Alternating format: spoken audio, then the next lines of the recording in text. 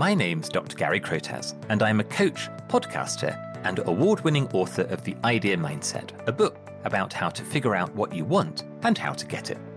The unlock moment is that flash of remarkable clarity when you suddenly know the right path ahead.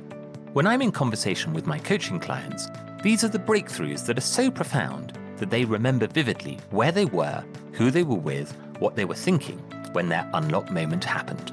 In this podcast, I'll be meeting and learning about people who have accomplished great things or brought about significant change in their life. And you'll be meeting them with me. We'll be finding out what inspired them, how they got through the hard times, and what they learned along the way that they can share with you. Thank you for joining me on this podcast to hear all about another unlock moment. Hello, dear listener, and welcome to another episode of the Unlock Moment podcast. Something you might not know about me is that I'm a deep introvert. I'm a very happy chap when on my own or in a very small group of people. It's nice to talk, but I also enjoy the silence. However, as a tinnitus sufferer, and with 2 Pomeranian dogs in the household, silence is generally hard to come by. When I talk to people who've experienced an unlock moment, a remarkable flash of clarity, when they figured out the path ahead, they often describe a moment of silence. It might be real silence, the absence of sound, or it might be that the world has slowed down for a moment, a shocking piece of news, a change in circumstances that has caused them to stop and reflect. What's the deepest silence you've ever known? Today, amidst the mass proliferation of mental stimulation, this may be a difficult question to answer, yet it's a question that could contain a key to solving some of the most serious personal and even global challenges that we face. In their new book, Golden, The Power of Silence in a World of Noise, Justin Zorn and Leigh Marz invite us to rethink our definition of silence, not just as the absence of noise, but as a presence that can bring us energy, clarity, and deeper connection. Justin Talbot Zorn has served as both a strategist and a meditation teacher in the US Congress, a Harvard and Oxford-trained specialist in the economics and psychology of human thriving. He has written for the Washington Post, The Atlantic, Harvard Business Review, Foreign Policy, and other publications. He lives in Santa Fe, New Mexico. Leigh Marz is a collaboration and leadership coach for major universities, corporations, and federal agencies, as well as a long-time student of pioneering researchers and practitioners of the ritualized use of psychedelic medicines in the West. She has led training programs to promote an experimental mindset among teams at NASA and a decade-long cross-sector collaboration to reduce toxic chemicals in products in partnership with Green Science Policy Institute, Harvard University, IKEA, Google, and Kaiser Permanente.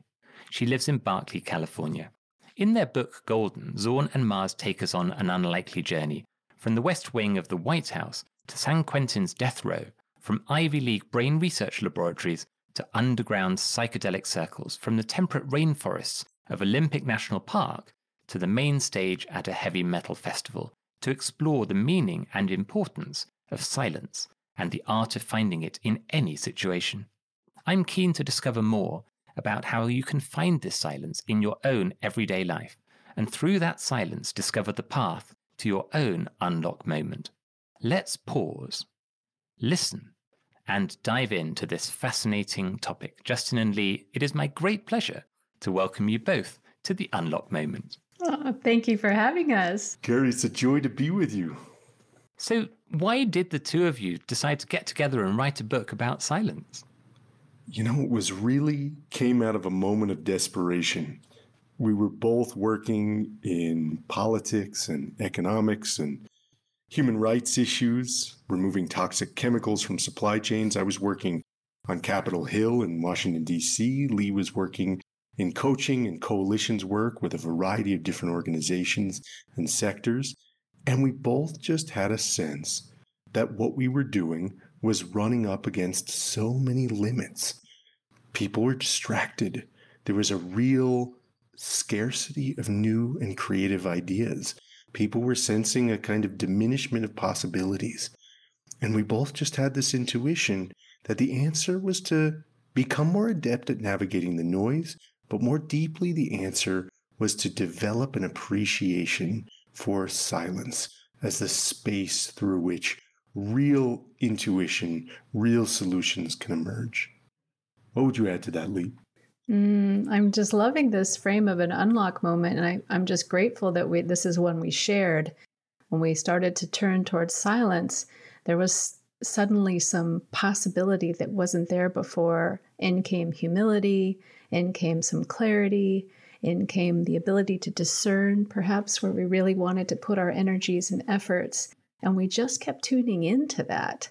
Really, for 5 years together, we've been tuning into that and following the cookie crumbs, which led us to do a lot of interviews with fascinating characters, neuroscientists, politicians, artists, poets, a Grammy-winning opera singer, a man incarcerated on death row for a crime that preponderance of evidence says he didn't commit. For decades he's been there. So many fascinating people asking him this question, what's the deepest silence you've ever known?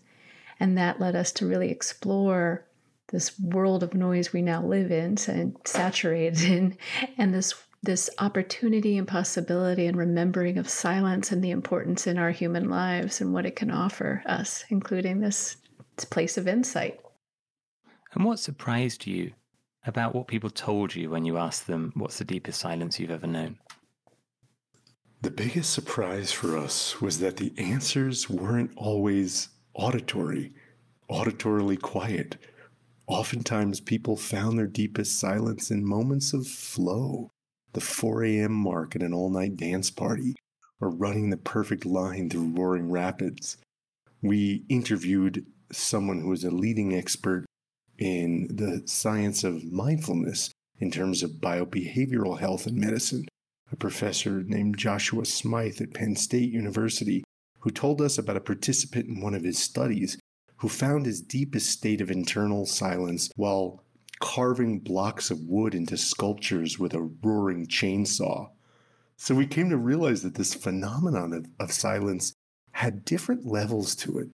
And so too we could see that the phenomenon of noise had different levels to it. There's the auditory noise, but there's also the informational noise. And deeper still, there's the internal noise. So we think about noise as unwanted distraction at all these different levels. And we think of silence as the absence of noise, yes, the absence of anything making claims on our consciousness, the absence of anything interfering with our clear perception and intention. But we also think, as you alluded to in your very kind, generous introduction, Gary, we think of silence as something more than just this absence. It's this presence unto itself, too. And that was another one of those surprises that came up for us in these interviews, that people described their deepest silence, not just everyday silence, but the deepest silence, as this mysterious presence through which new ideas and inspirations would emerge, which I suppose you could call these unlock moments. And so when you're using the word silence, but you're saying, that could be somebody holding a chainsaw and chopping down a tree, you're not using silence in the literal way that we normally think of, just the absence of auditory noise. You're saying something different. We certainly started by looking at auditory noise and even asking this question, is there such a thing as silence really in a world that is vibrating and oscillating and pulsing? And there may not be. We're pretty sure there isn't. And so we kind of tossed that concern out, because there's most certainly an experience of quiet in our mind, that type of internal silence that is agreed upon by scientists, neuroscientists. They said, absolutely, this is a moment. But even in the brain, there's no absolute silence unless the brain is dead. So we don't want that. In a living brain, there's just all this firing and things going on. But there are, without question, shared experiences. People talk about diverse experiences, but a shared experience of internal quiet. And that became increasingly our area of interest. And all of that can unlock and offer us in terms of the opportunity to gain perspective in the midst of all this mayhem, to find clarity in terms of our own purpose, which I know is something you care a lot about, and heal even. And why do you see silence as a solution to complex challenges? It's not so much that we see silence itself as the solution, but we see silence as a gateway, as a prerequisite to finding the solutions. We're living in a world where there's pervasive pressure to think of what to say, to perform, to habitually have to protect our reputations and promote our points of view. And one of the common denominators in the explorations of silence with neuroscientists as well as people who've done extraordinary things throughout the world is it's essential to step into a state of being where we're not focused on performing to other people's expectations, but being in a state of being where we can simply focus on an understanding of what's true. We look to the example of the great Greek ancient philosopher Pythagoras, who required his inner circle of students to spend 5 years in silence, 5 years not talking if they wanted to study with him. And Pythagoras, you may remember from grade school math class, was, famous for developing these geometric theorems. But he came up with so many different scientific and philosophical discoveries and insights. And he saw this as a prerequisite to understanding deeper truth. We look also to the example of Gandhi, who even in the midst of the campaign for the liberation of India, for Indian independence, he spent every Monday not talking, every Monday essentially in silence. He would sometimes attend meetings and see other people, but he wouldn't speak a word. And he said, it's often occurred to me that a seeker after truth has to be in silence. He described this as a prerequisite to identifying intuition, to identifying the most creative solutions, and to cultivating discernment. It's very interesting listening to the two of you speak, because when I'm coaching people, often I'm listening to the velocity of their brain, the velocity of their thoughts. And with a lot of people that I work with who are in moments of crisis or moments of chaos or moments of change, the velocity of their brain is really high. And sometimes they don't notice how high it is, but really high. And something that I notice in both of you, and I'm hopeful that my listeners can tune into this too, is that for both of you, the velocity of your mind, the velocity of your thoughts is slow in a way that is unusual and for me fascinating. But I hear it in the two of you. I couldn't possibly bring two of the world's leading experts on silence onto a podcast and not experience silence with you and with the listeners. So I wanted to take a minute in silence. I'm going to time us, and then I want to get your reflections on that time. So we're going to take a minute. We'll be back.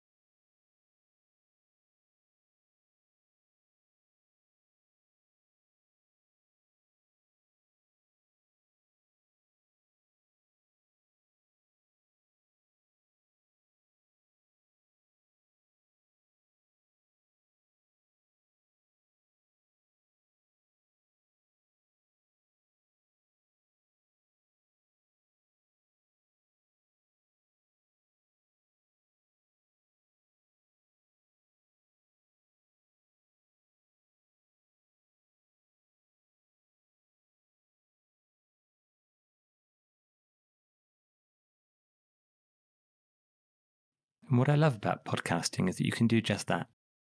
That you can just take the time. It's a long time. I mean, it feels like a long time in silence. What did you both experience? What did you hear in that time of silence? I'll start us off by just saying, in the many, many podcasts we've done, this is only the second time we've been invited to this, and I just love it. So thank you, Carrie, so much for that. It's a treat.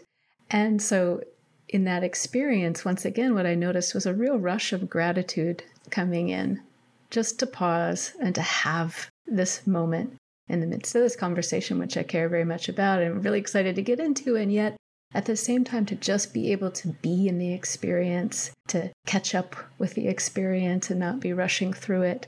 So gratitude came rushing in. I have a feeling that's not not a coincidence, like that there's something about silence and gratitude, the ability to catch up with the actual experience I'm in. that really serves me. So thank you for that. Justin, what did you experience or hear? One word that comes up for me a lot, certainly related to gratitude, is abundance. We're living in a world where there's so much feeling of scarcity, so much feeling of stress and rush. And again, as I mentioned, we've worked in fields where that's very much the norm in politics and policy and social change. And the message of this book is really fundamentally notice noise, tune into silence. And even if these pockets of silence are only available to us for 1 minute, 30 seconds, maybe even less, to see how deeply you can go into the silence for even that very short period of time. Maybe it's even a minuscule moment of time in between words in a sentence or in a pause in a conversation. How deeply can we go into this silence to appreciate this silence? Because as we find it, and as the neuroscientists and academic psychologists we've studied with in the process of writing this book all attest, there are opportunities in each of these pockets of silence to find an abundance of rest and renewal. It's really interesting. What I reflected on in that moment of silence was the wise words of my coaching supervisor. I'm supervised by a master coach called Claire Pedrick, who really is a fabulous coach. And she said to me recently, she said, what do you do? What should you do in a moment of silence with a coaching client? And the answer was nothing at all. And she said the reason for that is because where they stop before the silence and when they start again after the silence is in a different place. And if you're doing thinking whilst they're silent, then you're not going to pick them up in the place where they've come to.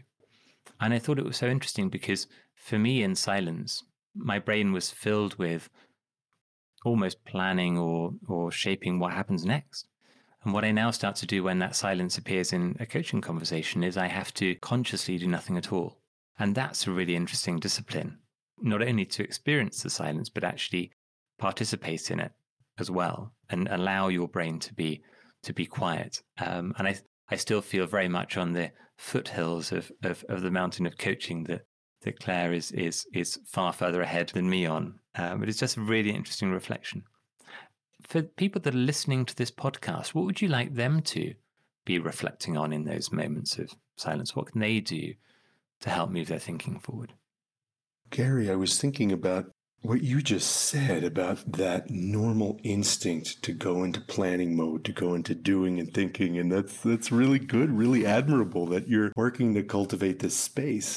And as I think about speaking to others about how to do this work, the first thing that comes to mind to me is to not beat yourself up, to not judge yourself for it being difficult, for jumping into that planning and doing mode. Because we're conditioned to do that as human beings. And it's okay. There's a lot of work to be done in this world, in our personal lives, in our communities, in our globe as a whole. So it's natural. We have a chapter in the book called Why Silence is Scary. And we look at how it's a norm in our culture. And it's not just something that's a fact about digital native generations or people alive today. It's something that goes deep into history. Nietzsche wrote about the horror of the vacuum that a person is subject to encounter. We look at various academic studies, like one at the University of Virginia, where a social psychologist gave undergraduate students, he put them in a room for 15 minutes with no entertainment, no phones, and gave them the option to either sit there in silence or to shock themselves with a painful electric shock. And at the beginning of the study, most said that they would actually pay money to avoid being shocked.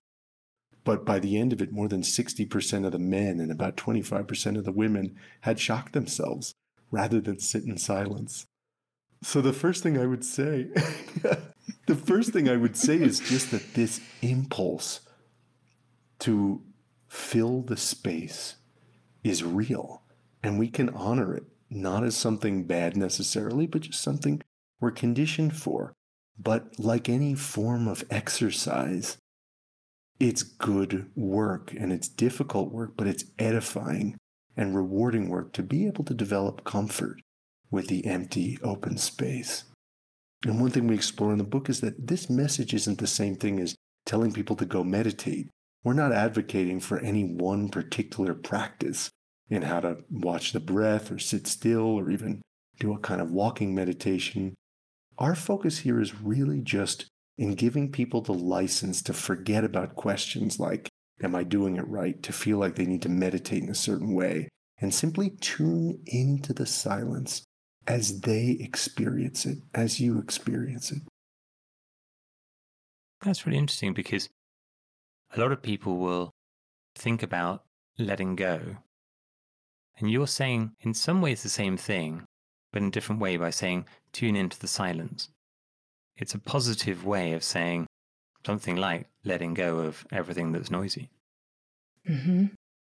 We do call this a non-meditator's guide to getting beyond the noise, or it's an unofficial kind of title there, because we are really interested in the innate ability, our human ability to connect to silence, to remember silence, to remember what it gives to our lives, what it brings in, and to encourage us to take that space. So the other thing I just add for people trying to sort this out and figure it out is just a reassurance. You know how to do this. You know quiet. You're quiet. And it's really important that we're looking for our own ways to quiet, not maybe the way that works for somebody else, our neighbor, our friend, our partners, whatever. But what is our way to quiet? Like the chainsaw carver, it may be extraordinarily interesting, right? It may be very creative. It may be in motion. It may be in an auditorily loud environment. It may be who knows what, but it's that place of internal quiet that we're looking for. And some part of us knows the way. We don't need to make it complicated. This isn't some newfangled idea. And this isn't some, esoteric life hack or anything. It's just basic. And so that noticing whether it's that flurry of thinking, noticing what's coming through the sensory channels in our bodies and our emotions and things like that, is just keeping it simple and tuning into that silence. It's that simple. And, we've been doing that for 5 years. It's that simple instruction can bring in a lot of goodness. How has the pandemic changed the noise in the world? Is it different now from 3-4 years ago, do you think? It's a question we thought about a lot in writing this book because we wrote it in the middle of the pandemic. We certainly didn't write this in quiet circumstances in the pandemic. My wife and I had twins, and we also now have a 5-year-old as well. So it was certainly a very full experience in our household, and Leigh's as well. And in the early days of the pandemic, there was so much fear and confusion, and we felt that there was just this one silver lining of some quiet. Ocean shipping declined and there was a resurgence of whale song. For the first time, people could hear bird song. And there were some articles back in 2020 about whether birds had suddenly gotten louder, which people were questioning. But it wasn't the birds, it was us. We'd finally gotten quieter. But all the quiet was short-lived. All the ocean shipping and the car traffic rebounded, and our schedules quickly filled up with Zoom calls and webinars and hybrid homeschooling and, this and that in such a way that we just didn't seize the opportunity to quiet down all that overwhelming sound and stimulus of the modern world. So in the book, we look at the broader socio-political and economic reasons why that was so. Why we live in a world of so much noise at the economic level. We look at how our system of GDP, for example, is how we measure, economic progress, how we measure business cycles. It is designed to measure how much industrial production, but also how much production of sound and stimulus and data and information we're accomplishing. That's the name of the game of our society. So in this book, we want to, we work, through the lens of the pandemic to understand why it is that noise is almost our most celebrated addiction as a culture, as a society. And we explore some ways, learning lessons from the pandemic, how we might work to unwind that. Do you think that data is noisy? Our over-proliferation of data overwhelming us every moment of our lives, is that noisy in your world? It depends, because we look at noise, we define it as unwanted interference with our perception, with our intention, goal interference, not just necessarily goals in the sense of what we want to do in the short term, but big picture goals. And data, our approach to data right now as a culture is the maximum possible proliferation of data. So we're bound to be producing more than actually suits our real intentions. Leigh, what would you add to that?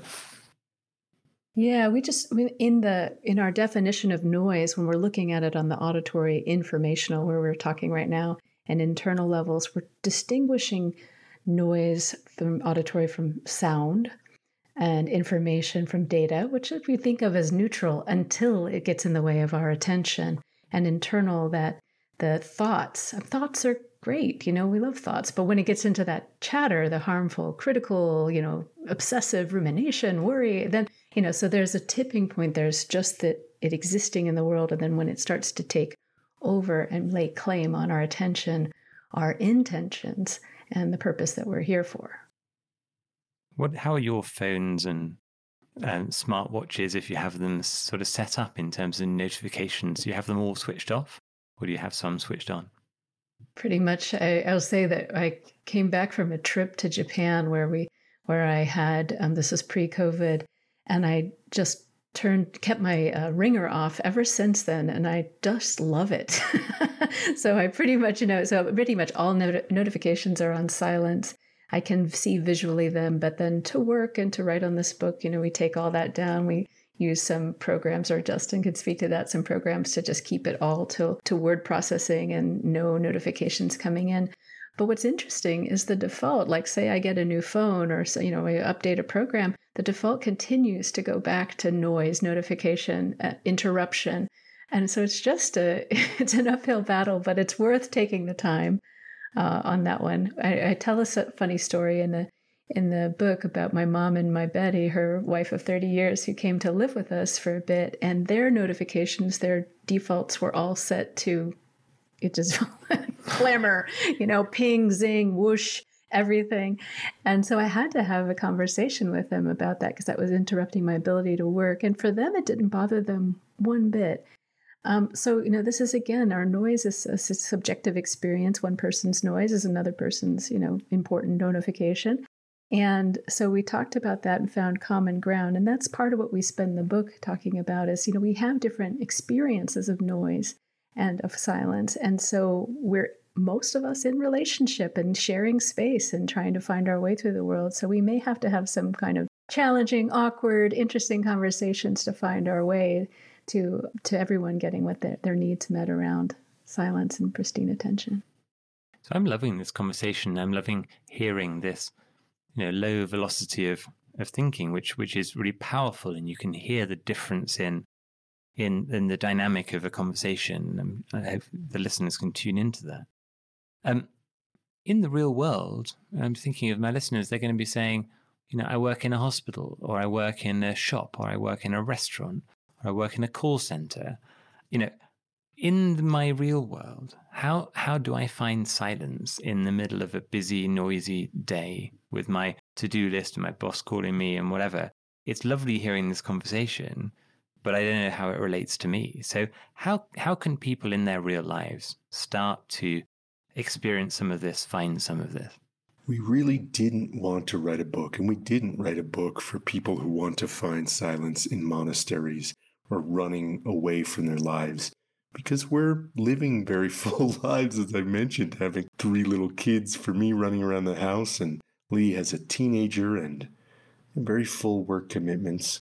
So one framework we use to explore this is thinking about what we call the healthy successor to the smoke break. It's a wonderful thing that, many people have stopped smoking in recent decades, but we've lost something insofar as there's no longer these pockets of quiet time, of deep inhalation and exhalation that's built into people's days. So, given that it's a wonderful thing that people are no longer smoking, what's the healthy successor to the smoke break? And we have a chapter of the book that is very much geared toward people in busy lives and situations like you're talking about, Gary. And the ideas we explore are, for example, the practice of stepping outside and just turning all your attention to your listening. We looked at the example of someone who was a busy reporter in Washington, D.C., a White House correspondent for Time magazine, who at the end of the day would go and sit on her couch without any meditation training or anything like that, and for 5 minutes just sit and listen to the ringing in her ears. And after 5 minutes, she would notice that ringing in her ears would turn down a little bit because of her attention on it. And she would find that it was almost like a residual effect of the stress in the day. It was contributing to some of it. And then she would notice her whole nervous system would calm. And then she would go cook dinner. So that's just one quick example of what the healthy successor to the smoke break would look like. Leigh, do you want to speak to some others? Yeah, we have the reader do is tune into the sphere of control they have. And this is what you're pointing towards, Gary. It's like some of these workplaces, it's like very loud. And those who are working in medical hospitals, things like that, some of the loudest environments ever. And it's lots of serious issues with that in terms of the alarm fatigue that's going on and all those issues very intimately. So to think about what is in our sphere of control, where can we take charge of things? What's in our sphere of influence? Where might it be appropriate to have a conversation where perhaps coworkers can collaborate and find their way together? And then what is really out of our control? But we do find that there are some places where most of us have a little bit of control, whether it's taking that minute like you had us do, like a minute, a transition, maybe not even that long. But say, for example, one of our interviewees, he really looked at transition points, really small moments where you're shifting attention. This actually really works with how our attention works, more like molasses than water when we switch tasks. So he would use that opportunity of, say, closing down one document, opening up another, or getting ready for a meeting, or whatever the kind of transition was, however small. He would just take that moment to take a drink of his water and just kind of regroup, to drop in, to connect with his breath, and really a moment, not even the minute we took. And if he did that throughout the day, he could be refreshed in his very high stress job in Singapore. So he was really a lot of hustle, but he could always find that time. And then another suggestion is when those times come to you, which sometimes happens. Let's say you're just in a ginormous line in the grocery store, or the post office, or wherever, or you're in traffic, or let's just say your phone just stops working, that you embrace that moment, that opportunity to connect with silence instead of fussing and feuding or trying to fill it with more activities and more space. So we talk about the little gifts of silence. So really just trying to find even those micro moments. And that's just as a starter, right? Just to kind of build the capacity and appreciation for silence. And then perhaps over time to find more and more times of silence where maybe you take that long to-do list that you have on a hike out in the woods. As far out as you can get, you might print up or write up your to-do list, get into the silence, listen to the birds and the wind and, those kinds of things. And then take that to-do list out and see what is truly meant to be on that list. One of our interviewees did that, and he had a thing for to-do lists, and it got a little too long. He took it out into the woods into some deep quiet, actually, for a day, dropped in, took out that to-do list, and removed something like 5 months of commitments, folded up his to-do list, hiked back out. 1 day, 5 months, that's pretty good ROI there. So make himself a campfire, burn the to-do list. That's the way to go. Oh, that's a good ending. I like that. Yeah. Now, quite a lot of people that listen to this podcast are senior leaders in large organizations. How can you think about creating a culture for your people where you enable them to find silence? And so you're not always the organization that's top down is creating the noise. We actually just published an article in Harvard Business Review called How to Build a Culture That Honors Quiet Time. And we look at the idea that, we actually look at my experience. You mentioned that I worked in the U.S. Congress for some time. We look at the story that back in the Constitutional Convention in the U.S., 1787 in Philadelphia, the delegates had a giant mound of dirt built outside the Constitution Hall, now Constitution Hall, so that they could do their immersive deep work together. And then we fast forward some 200 plus years to the time when I was working in Congress, when it was the exact opposite organizational culture in terms of respect for quiet. TVs blasting, nonstop interruptions in terms of email and phone calls and you name it.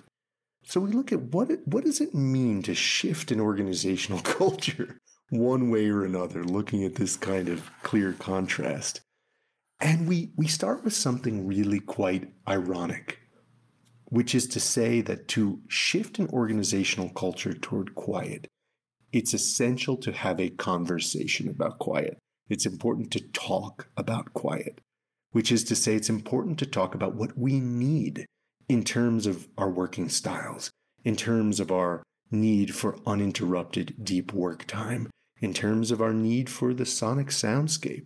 And this applies to office settings as well as to home life. It could apply with families or among friends or housemates and so on and so forth.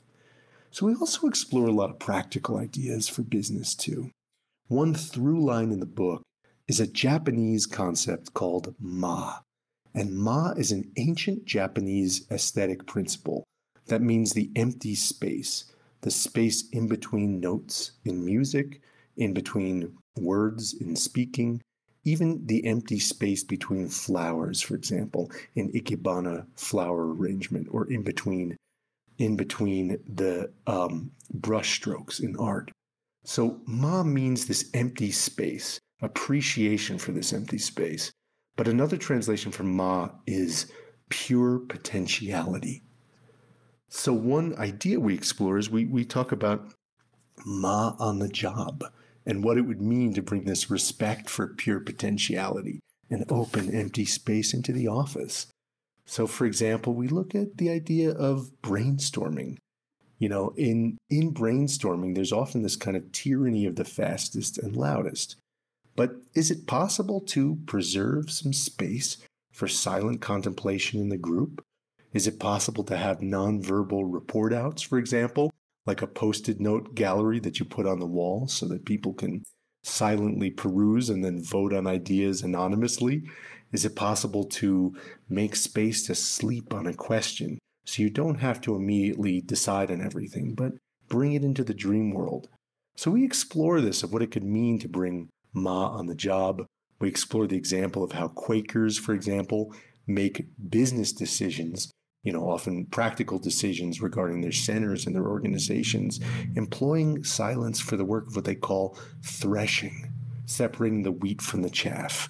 They see silence as this essential tool when meetings get contentious to be able to clarify decision-making.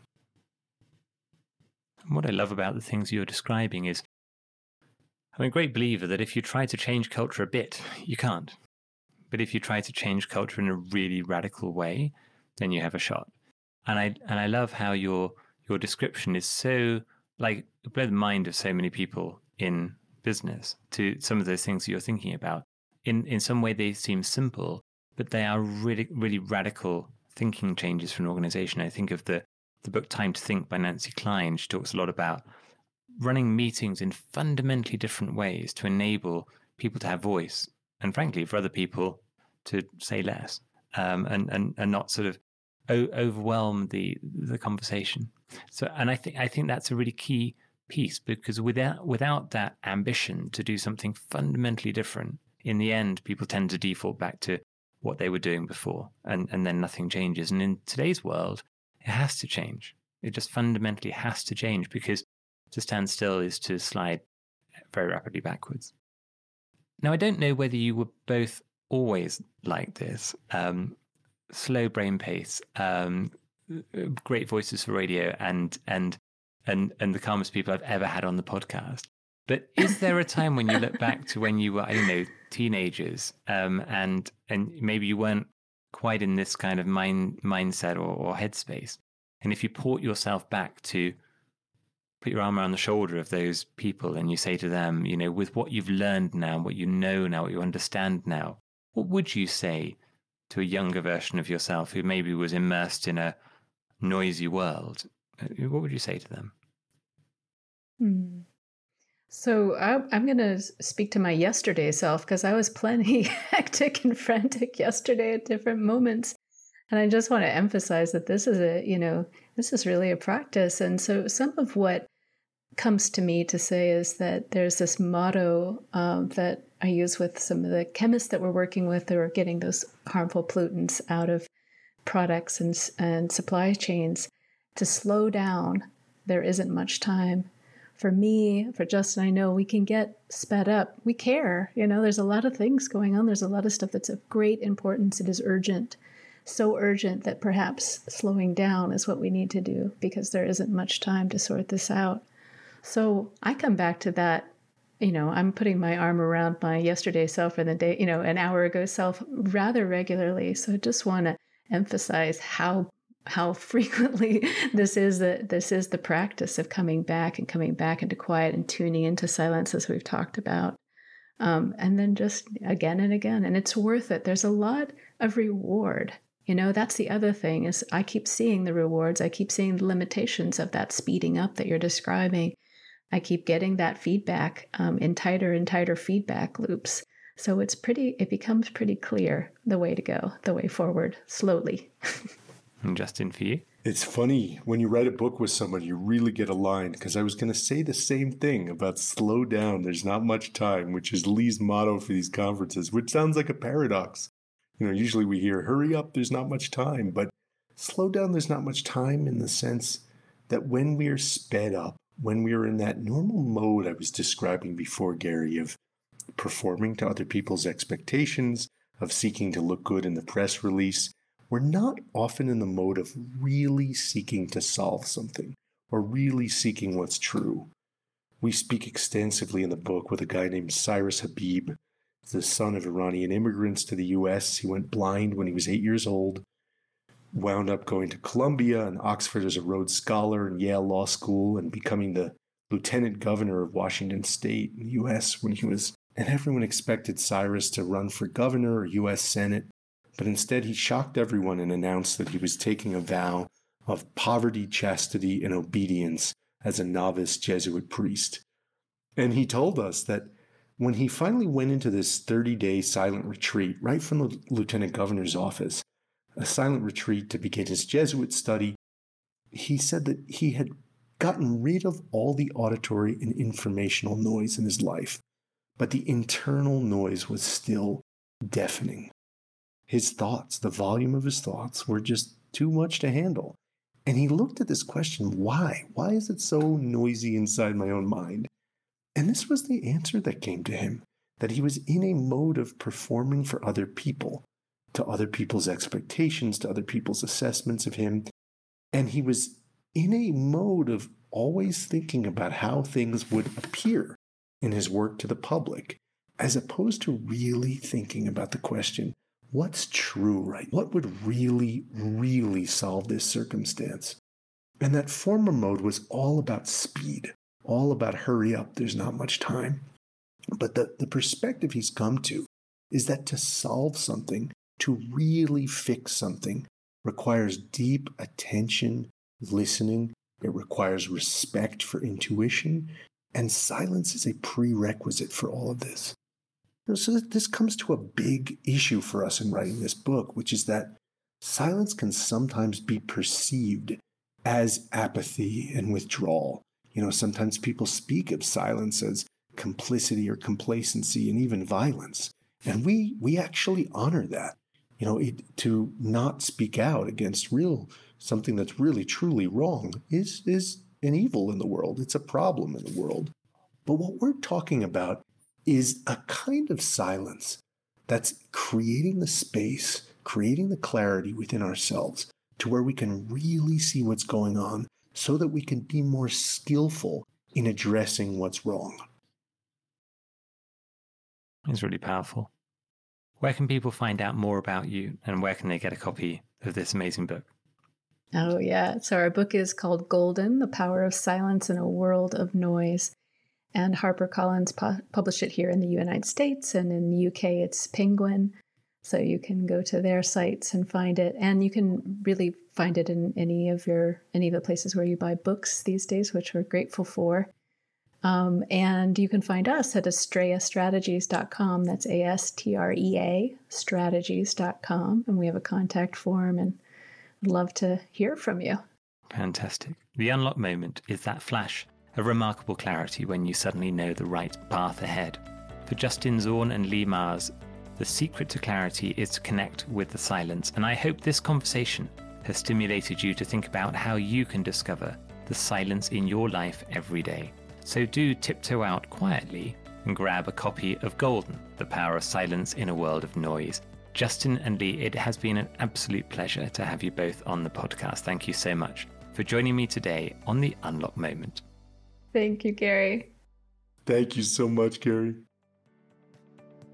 This has been The Unlock Moment, a podcast with me, Dr. Gary Crotaz. Thank you for listening in. You can find out more about how to figure out what you want and how to get it in my book, The Idea Mindset. Find me on Instagram at Dr. Gary Crotaz and subscribe to this podcast to get notified about future episodes. Most listeners to this podcast on Apple and Spotify haven't yet hit the follow button. If there's one thing you can do right now to help me out, then please click the follow button. The more followers I have, the better guests I can attract for you to learn from. Thanks again for listening, and join me again soon here on The Unlock Moment.